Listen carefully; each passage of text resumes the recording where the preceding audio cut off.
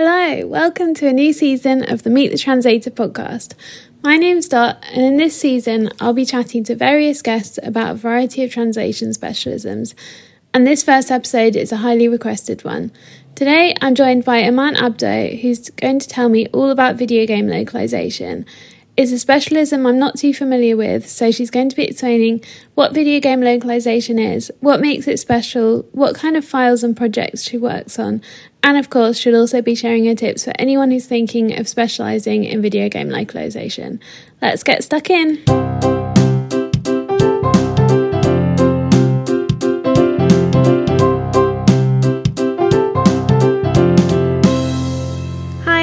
Thank you so much for joining me on my podcast today. It's really great to have you here. How are you doing?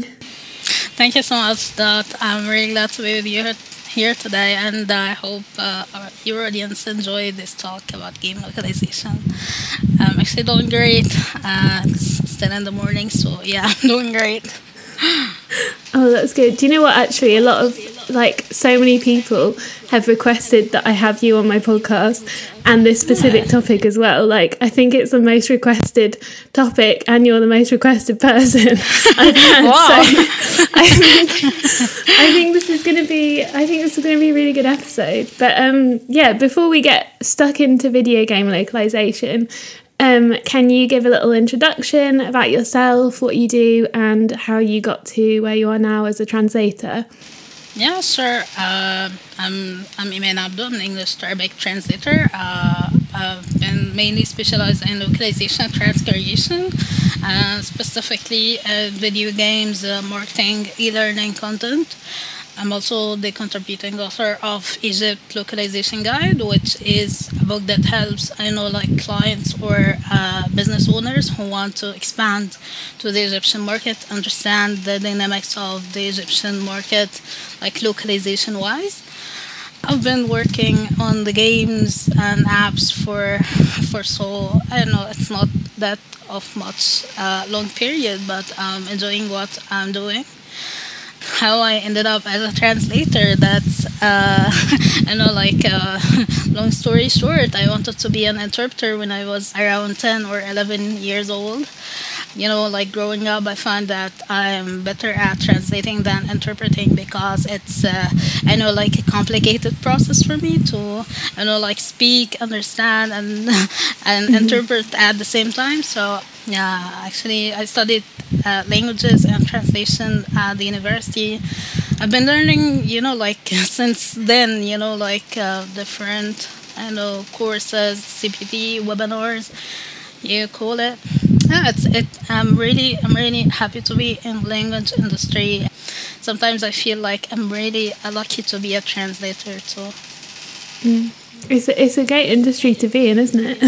Yeah, knowing someone like you, for example, that was a huge privilege for me. Yeah. Oh, so kind. So what actually is video game localization?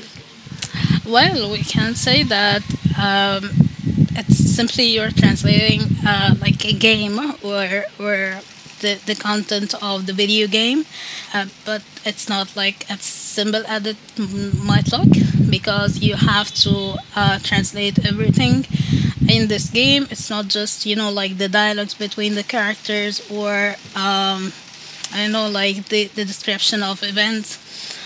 If we can define game localization, we can say it's a process of translating video games for a foreign market. So the main focus here is to entertain the users, which are in this case the players. So it's user-oriented. It's not only translating text, you're also adapting images, videos, sounds, songs, animation, because the text cannot be disassociated with the audiovisual content.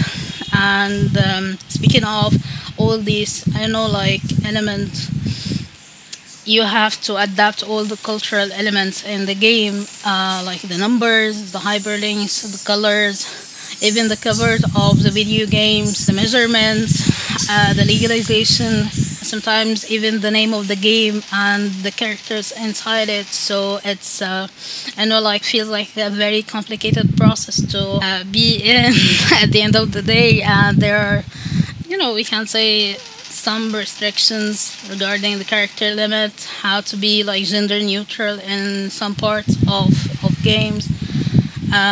So yeah, that's briefly game localization. Sounds like you're almost basically recreating a whole new game in another language. Yeah, it's like that, especially if you're like translating from a huge different culture. Like for me, the English and Arabic are totally different cultures.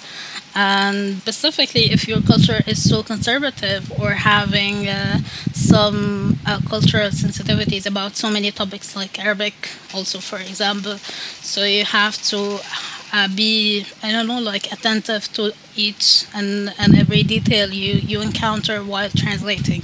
Mm-hmm. So do you find that you get a lot more freedom with, like, in terms of creativity with this kind of thing compared to other translations, because you kind of have to, I guess you have to adapt it a bit more? Yeah, it's to some point, yes, this is true, because you have to, like, one of the main things you have to be as a game translator is to be creative, because you have a lot of creative text in front of you while translating, as I said, songs, poems sometimes, or I don't know, if you're translating text from a specific historical era, you have to adapt to the tone and the language to this specific era. So you can't, I have this example when someone, during the Victorian age, can't call someone a dude, for example.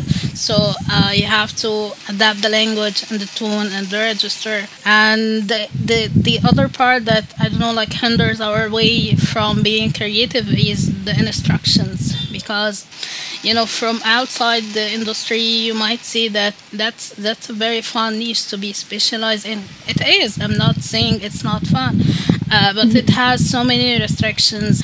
I still remember that when I was just, playing games, I wasn't like a big fan of how games are translated into Arabic. And I would say, why did they, do that with this part of the paragraph, or how this word is translated in such a way, until I became myself a game translator, and I found out that there are so many instructions and restrictions that hinder our way to be, fully creative and immerse ourselves into the game, and ignore any other thing, because the character limit is a huge restriction if we're speaking, if your language takes more space and text from the source language, like my case in Arabic, it would be a little bit challenging to adapt to the character limit.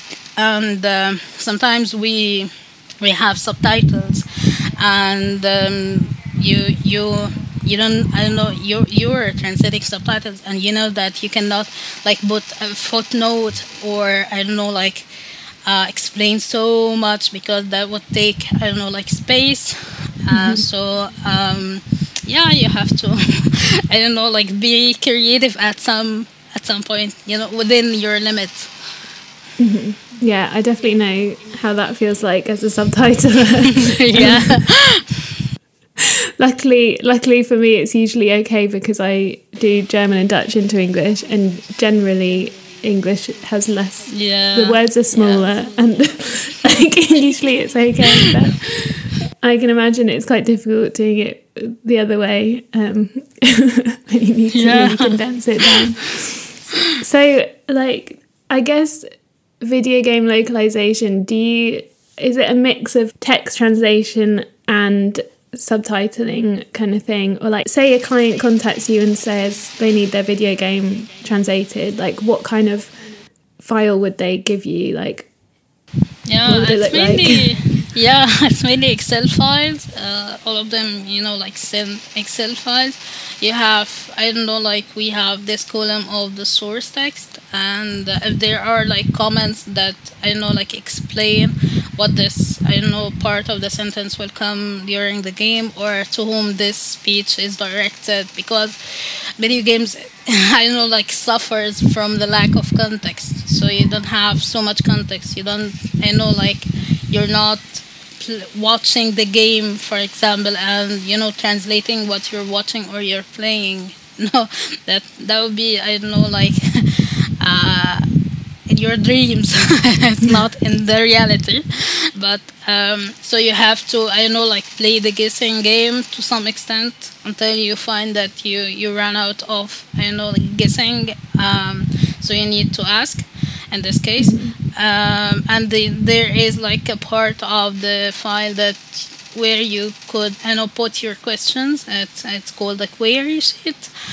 And yeah, it's mainly come in Excel files. Some, I don't know, like big agencies or clients just, I don't know, export the files directly to the CAT tool. It's also mainly MemoQ. Some other agencies use MemSource. It's really to use Trados, but it's used too. But MemoQ is our hero in the game localization. Yeah. So you never actually get to see the game itself. Yeah, unfortunately that's true. But at some part, sometimes you're lucky enough to work on a game that is already published, and sometimes the client or the developer is very generous enough to give you, I don't know, like free access to this game, and you play it to understand the dynamics of the game itself. But this is not like the norm. The norm is you get you get the text of the game. You get, I don't know, like a brief about the game, or if there is a style guide for your language, a set of instructions and set of references.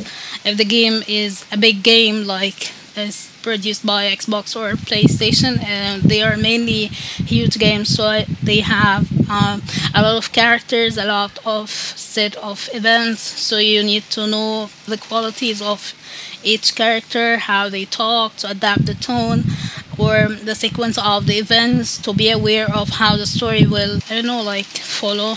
So yeah, mainly you get the source, the references, and if you're lucky, you get more about, I don't know, the game itself. Or some agencies and clients are also generous enough to share some videos under development of the game, but I don't know, like they explaining how the character will move in a certain way or in a certain place, because some games, an apocalypse, some games are in a zombie era, and so your imagination is I don't know, like very low behind the programmers or the designers. So yeah, it depends on your luck actually at the end of the day.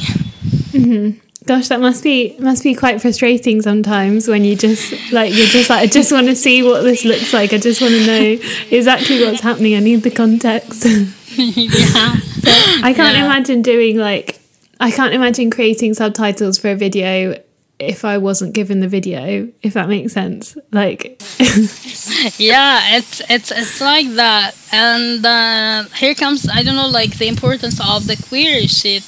As I said, it's you're asking whatever question you need their answers for, and as long as you're explaining the reason behind your question, they will reply very fast, and you will, I don't know, continue your work as smoothly as you can imagine.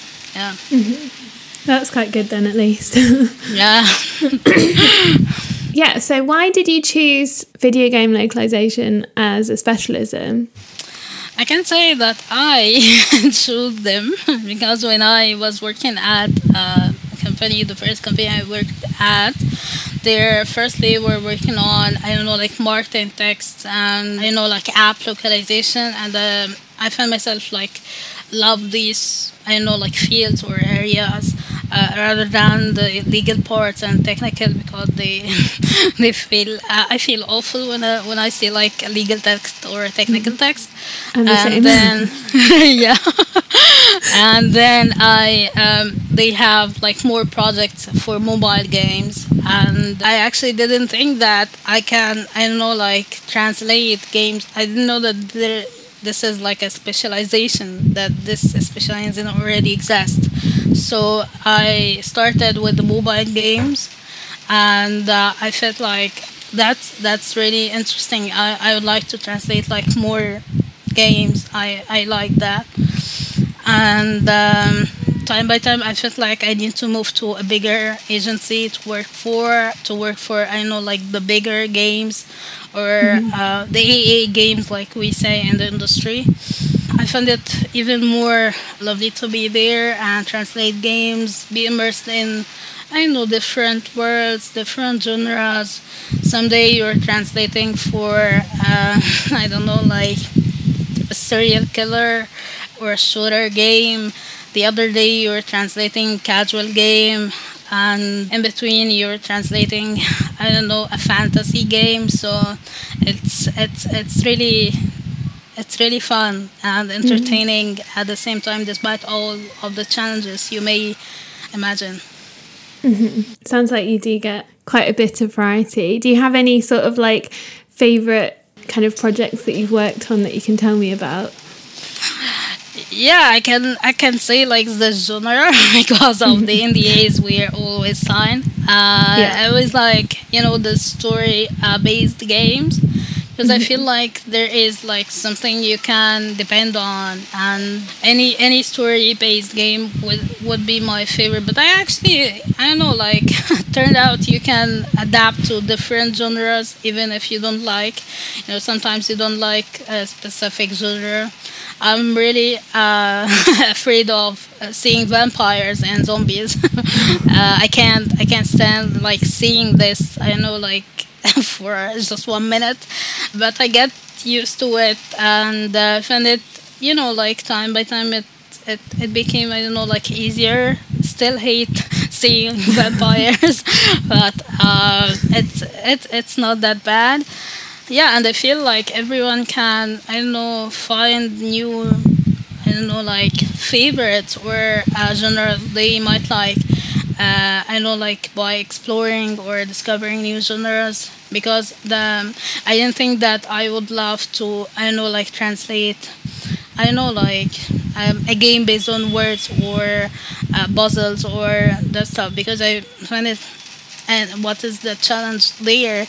And when I started in a game like that, I felt like, wow, that's really interesting, and it's actually full of, I know, like interesting and thought-provoking challenges. So you might see that or think that you cannot or you don't like this genre, but by the time you experience working on it or playing it at the least, you can say that's actually interesting. It's not like what I have imagined before. So yeah.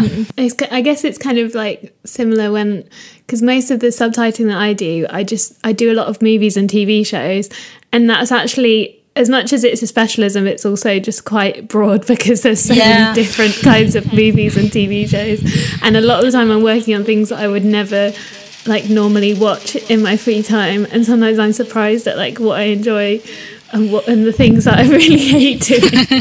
So I guess in a way it's kind of similar. Do you play a lot of video games like in your free time, like when you're not working, and do you class that as CPD?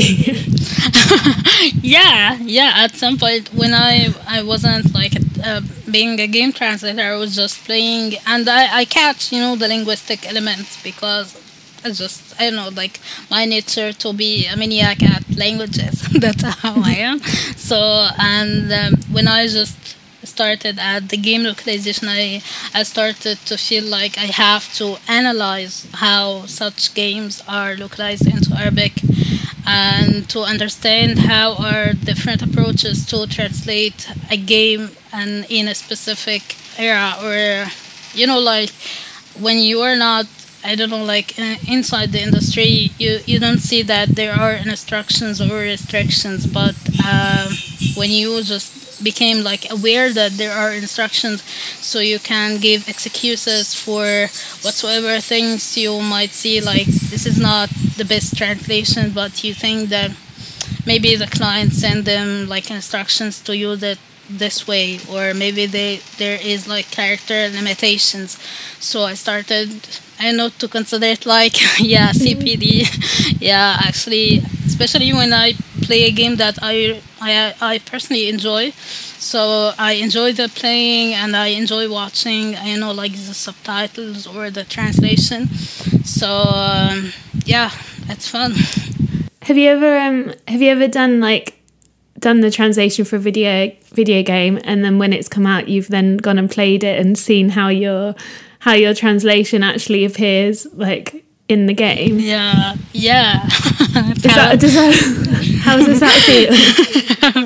Like at the very beginning, when there is like they publish like teasers and I know like these I know ads or social media, I know posts, and I feel like yeah, our work will gonna pay off and people will, I don't know, like see what we're working on, because you mainly work on games for years.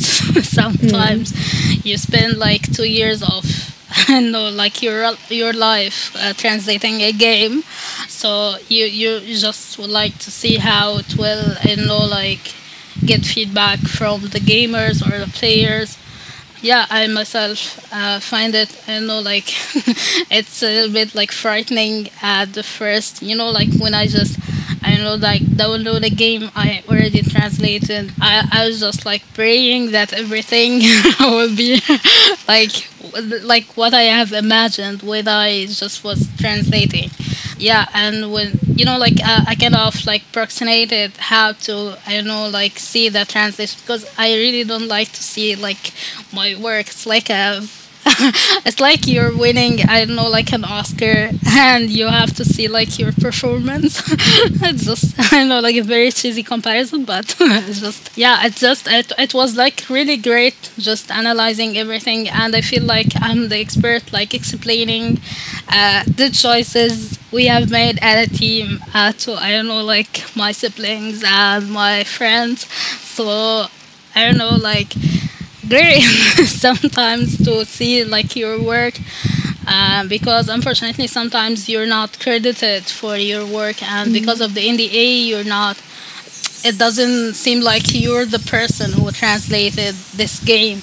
So when you have a chance, I don't know, like to feel like proud of how something you have worked on and you get credited for it, so just have to use it. Yeah.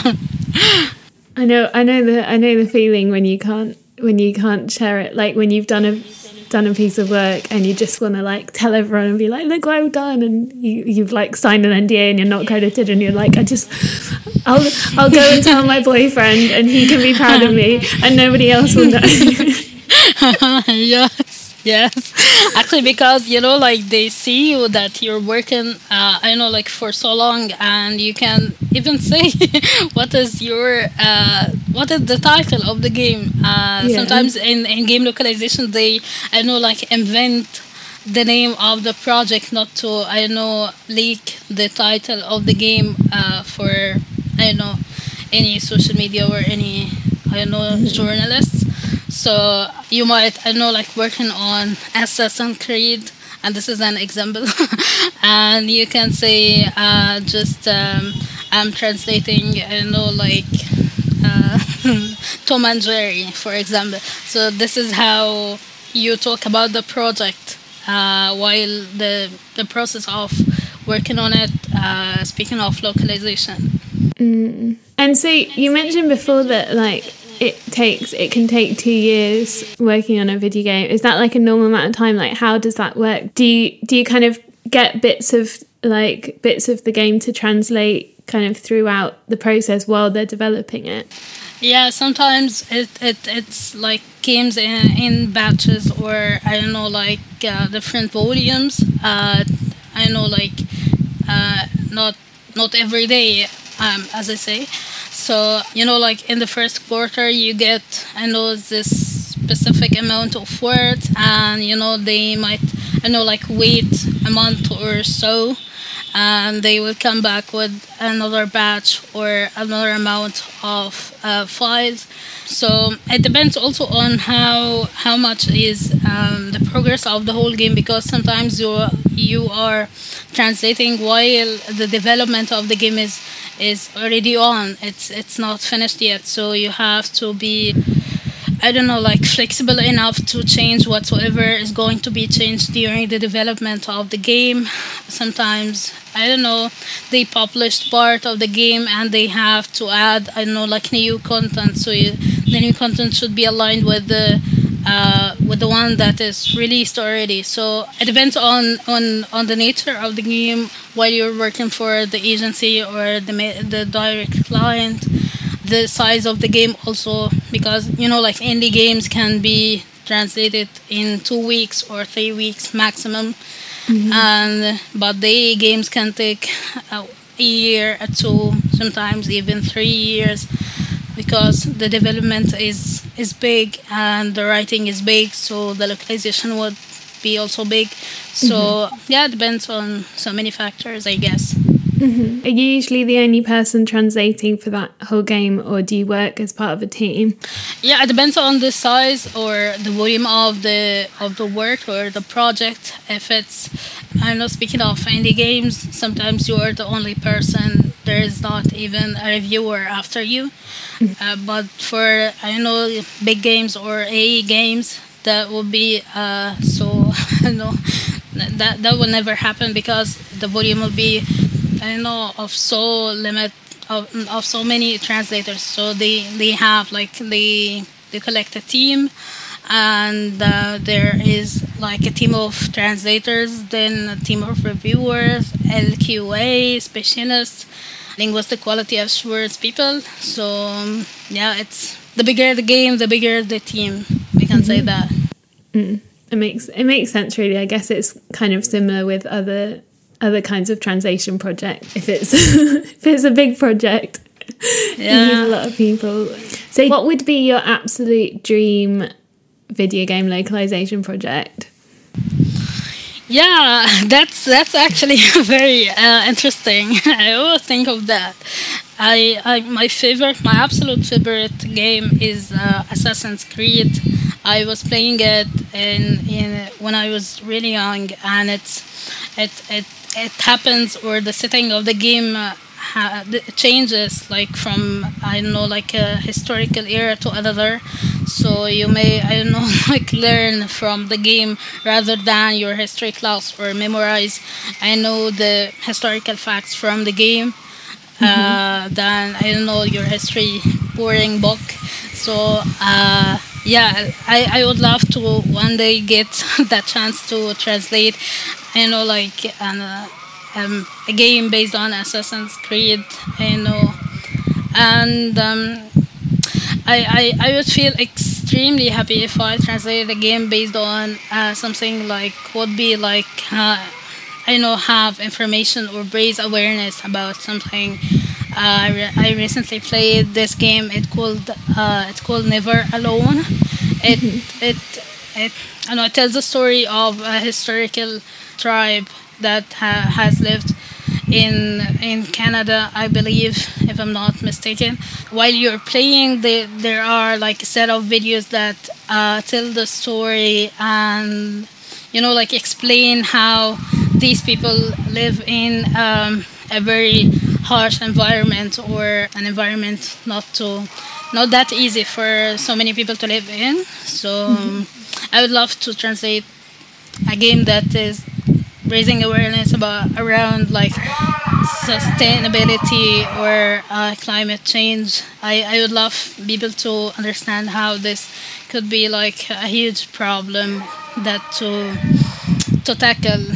I hope, like sometimes I feel like many games are dealing with zombies and apocalyptic words and monsters. So I feel like we got you guys could have like enough of the monsters already, and we can tackle like human problems if we I know if you allow me to just suggest that. So yeah, like just still waiting for the dream project. I believe that every NH project I work on, somehow I feel like this is what I really would like to work on. So I don't know, like it's always great to experience like new games and the new characters inside the game. Sometimes you learn from them. I don't know how, in a very strange way, you get this code from the client and you have it like stuck in your mind for a while, and you can recall it in different situations. Yeah, and people are in the writing are really geniuses and creative enough to feel to make you feel like that. Yeah. Wow. Yeah, that's pretty cool. I guess it's always nice to have a variety of content to be working on, right? Yeah. So yeah, for anyone who is thinking that they might want to specialise in video game localization, what would you recommend in terms of CPD? Like, how would you kind of train to do that kind of work?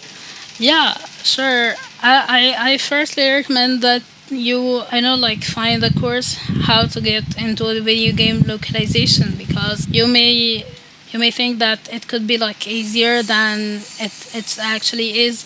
So you might have to get a course or read a book about how to get into the video game localization or the industry in general. And after that, you just have pave the way for your mindset to accept that there are different contents. It's not just text. You may have to adapt a song, you may have to adapt a poem, so you need to work on the creative side of you as a translator, and you totally need to work on the understanding your culture and to be immersed in the cultural elements of your target language or your target audience. I also believe that indulging yourself with the gamers from your target language or your target audience would be very helpful, especially where just targeting the people who are playing games. So you need to understand how they think, how they prefer to see the translation or specific words. So that would be also a good one to know more about your audience. And you have to work on yourself, because you're dealing with different or a variety of content, as you said. That would be difficult at the beginning, I have to say, and still at now. It's not that easy all the time, but you get more used to it, so it's not that hard when you are just starting out. So it gets better by the more you working on yourself. You can there are translation contests that take care of game localizers, and they have LookJam, for example. They have this annual contest of translating games. Translators are joining together to have teams and to translate a game. And it could be a good way to practice translation and see the different options of people working in your language pair, and how they reach a solution, or a specific translation for a specific part of the sentence or a paragraph.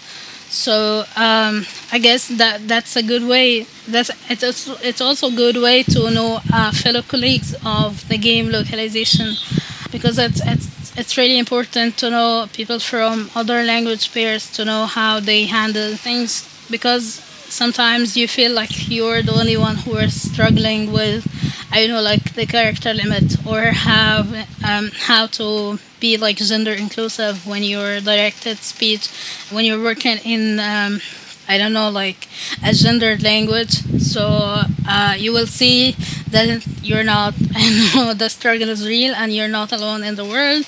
And they suffer also from this stuff. They might, I don't know, provide tips on how to overcome these obstacles or these challenges. So yeah, I highly recommend, I know, like joining the next Logjam for anyone wants to be a game localizer or translator.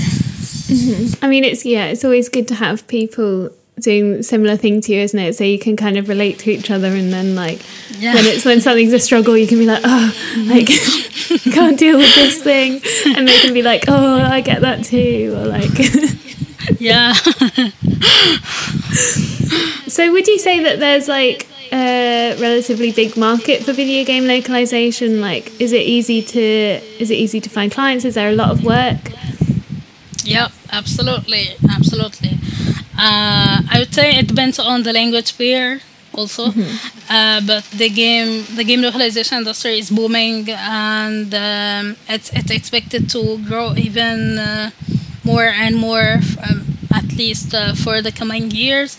Since the pandemic, the game localization industry became, I know, like more and more important, because everyone is sitting at home and everyone is running away from, I know, the news of the pandemic and wants to be, I know, like the superhero that saved the city in this game. So you love to play, you love to, I know, escape from the reality. So many people are turning into being gamers if it's not, I know, a thing.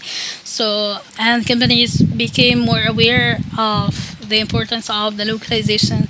So many languages are emerging in the game localization, like mine, for example, Arabic, and because many countries became like, I know, like open to accept new cultures, and that not each and every game is I don't know, like a bad thing for the youth or the younger generation, and because they absolutely could, I don't know, like, I don't know, ban whatsoever game they don't like, and no one can play it. So companies became more aware of the localization, and the gamers themselves are requesting for their languages to be there, because they want to play in their languages, because it's always easier, and not everyone is understanding English. That's the reality. You can feel like many people are, I don't know, like aware of of the English language, but that's not true. Even for the younger generation, it's not always easy to understand each and every word in the game. So translation is important, and the game localization is important, and it's easy to find clients. Yes, to some extent, yeah. If you're searching and if you're having this, I don't know, like funnel of the clients you would like to work with, or I know the kind of the games you would like to translate their content. You just have to find out how to, I know, contact the people in charge of recruiting game translators or localizers, and it's I know, like a process. You're applying, or you're, I know, filling the form. They come back to you with a test. I know, you pass the test. They include you in their, I know, like term base. If they have like a project, they will offer you to work on it, or ask you for the availability. You're accepting, declining, and that's how it is. I know you've mentioned agencies before. Do you only work with agencies on video game localization, or do you ever get to work with direct clients? I have to say it depends also on the language pairs. For me, Arabic is still emerging, and not every game is fully localized into Arabic. And by fully localized, I mean each and every content of the game is localized into Arabic. Sometimes there is like just the basic localization, which is, I know, like the information about the game in the website or the stores that I know sells the game. But they are some games that are fully localized. So in this case, you deal with, I know, like agencies. If you're translating indie games, you just deal with the programmer. So you just work with a direct client or the studio. So it depends on the language pair. You just have to look at your language pair and see where your language pair will take you. If your language, like if you're translating for the FIGs, French, Italian, German, Spanish, it will be like way easier than speaking of Arabic, for example. So to find direct client and agencies as well. If you find like your language is still emerging, you can reach also direct clients. It's not, you know, like a wrong movement or something that's not like recommended. You never know what's going on. If you you know, like reach to a direct client, they may have like a game in the cooking and you might be like the translator for this game. So you just have to see where the language pair is, I know, like categorized in the market of the game localization, and you act accordingly. Okay, so I guess you can have like a mix of clients, just like you have a mix of games and a mix of projects. Nice variety. So do you have any kind of final pieces of advice for anyone who's thinking that they want to become a video game localizer? Yeah, sure. I feel like if you love translating games, if you're like, I know, like playing games, that would be, I don't know, like a good niche to be specialized in. And you have to work on, I know, like a set of things. As I said, creativity, because you will deal with puns and humors, cultural differences, songs, poems. And you just have to find out possible ways to get over the character limits, or to find different ways to use neutrality and gender if you're translating into gender language.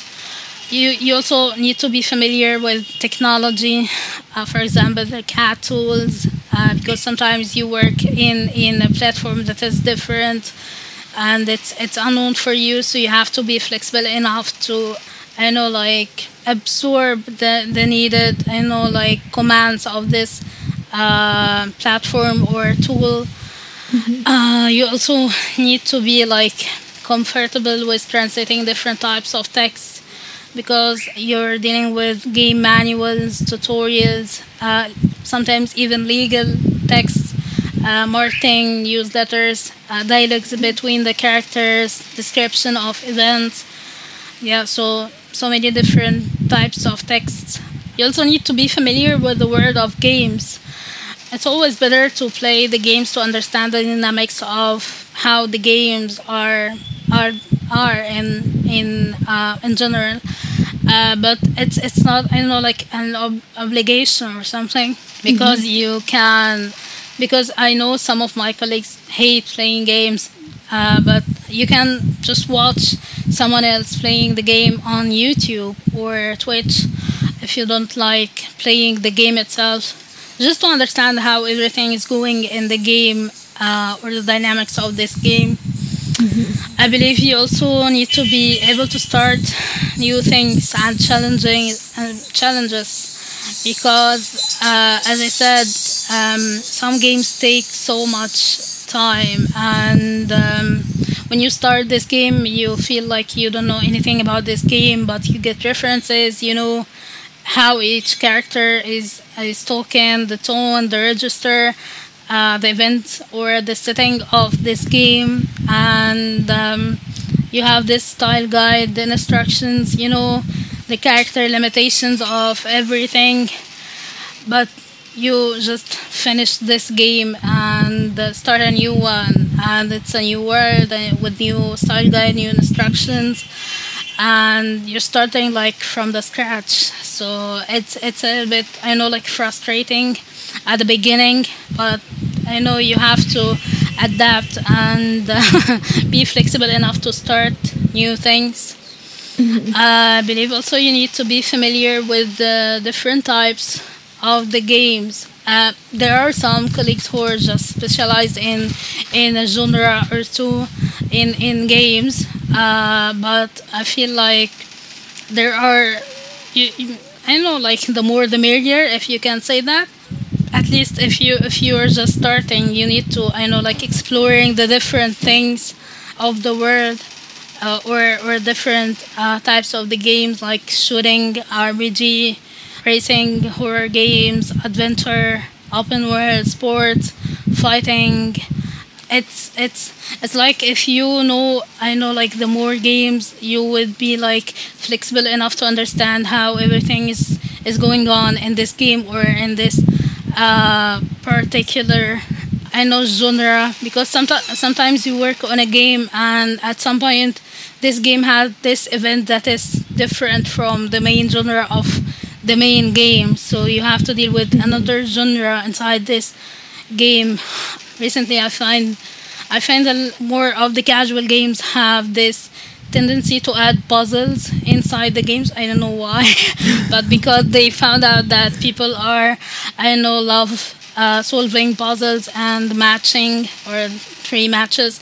So yeah, so I pretty much feel like these are, I don't know, like the needed or skills for anyone. And of course you need to work on your target language, improve your style, practice as much as you can, read other people's translation. I feel it's really good. It makes you, and I know, like open to think of different options than the options you're, I know, like regularly thinking of. So it will help you to I know, like be more and more expert when you're translating. Mm-hmm. So I guess really flexibility is key, right? Like, yeah. Flexibility and willingness to learn and adapt. I think, like, you know, you've been amazing. Like I've learned so much, because I didn't really know much at all about video game localization before at all, and I've never really been much of a gamer or anything, so like, I always kind of wondered, like, how does it actually work? So thank you so much. So what's the best way for anyone to get in touch with you if they've got more questions on the topic, or they just want to, I don't know, send a message and say hi? How can they find you? Yeah, sure. I'm always on LinkedIn. Maybe I can include, I don't know, like the link to my LinkedIn profile. Mm-hmm. It's the easiest way to connect with me, or I know, like say hi. Yeah. So I'll put it in the show notes, so it's easy to click on. So yeah, thank you so much for your time. You've really been amazing. Thank you so much, Dot, for the invitation and for this opportunity. I really like your podcast from day one.